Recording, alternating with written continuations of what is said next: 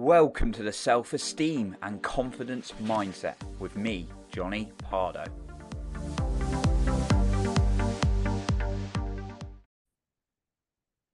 Are you someone who has perhaps been putting off something because of procrastination? Well, today I'm going to talk about what this is and what you can do to overcome it. And if you stay until the end, I have an extra special point for you then. Now, I'm not going to go into every example in my life, but I've been someone who's procrastinated a lot. We all do. Like pretty much everyone I know procrastinates to some degree, or I'm pretty much sure every human being has. So I procrastinated, and people think it's only specific to them. No, it's everyone does it. It's just how we overcome it and move through it is what counts. I procrastinated like applying for jobs before, even when I didn't have one. I've had procrastinated starting a business idea, even though it's going to make me money. I procrastinated talking to someone about a project in a professional place, or talking to someone in a social environment, even though I knew I should do, or even left things to the last minute. Have you been there? Maybe you can relate. Now, what is procrastination? Let me explain. And it's a really good definition from my mentor. And he said it's this: it is just fear.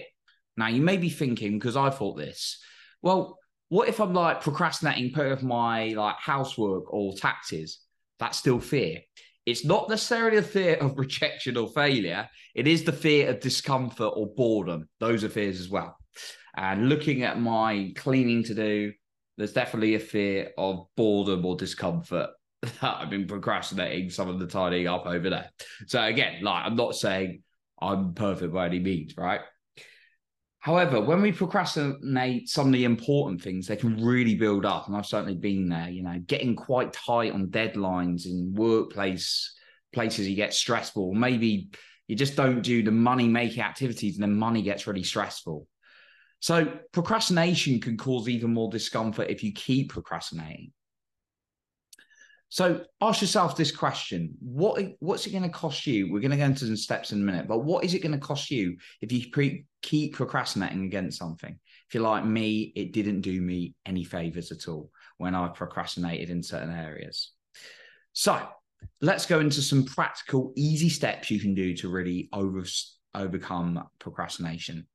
Remember, it's just fear. So the first thing is to ask yourself, what do you want? We always come back to that question, because if you don't know where you're going, how do you know what direction to go in? As we keep going around in circles, because maybe you're procrastinating, putting off something that's not even important, right? So therefore, where focus goes, energy is always going to flow. So make sure, if you are holding yourself back from something, if that something's actually going to move the needle, right?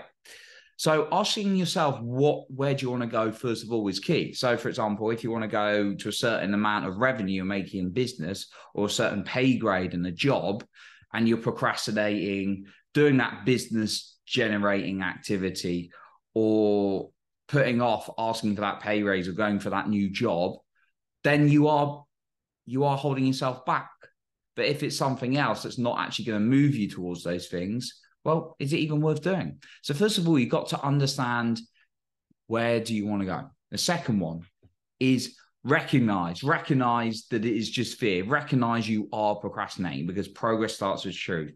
Be very, very honest with yourself, recognizing you're holding yourself back.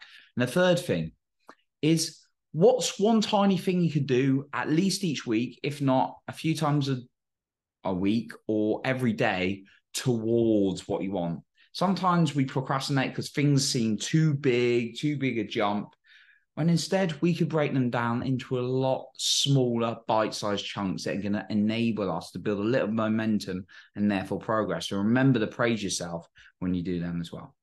So I've got an extra point for you as well.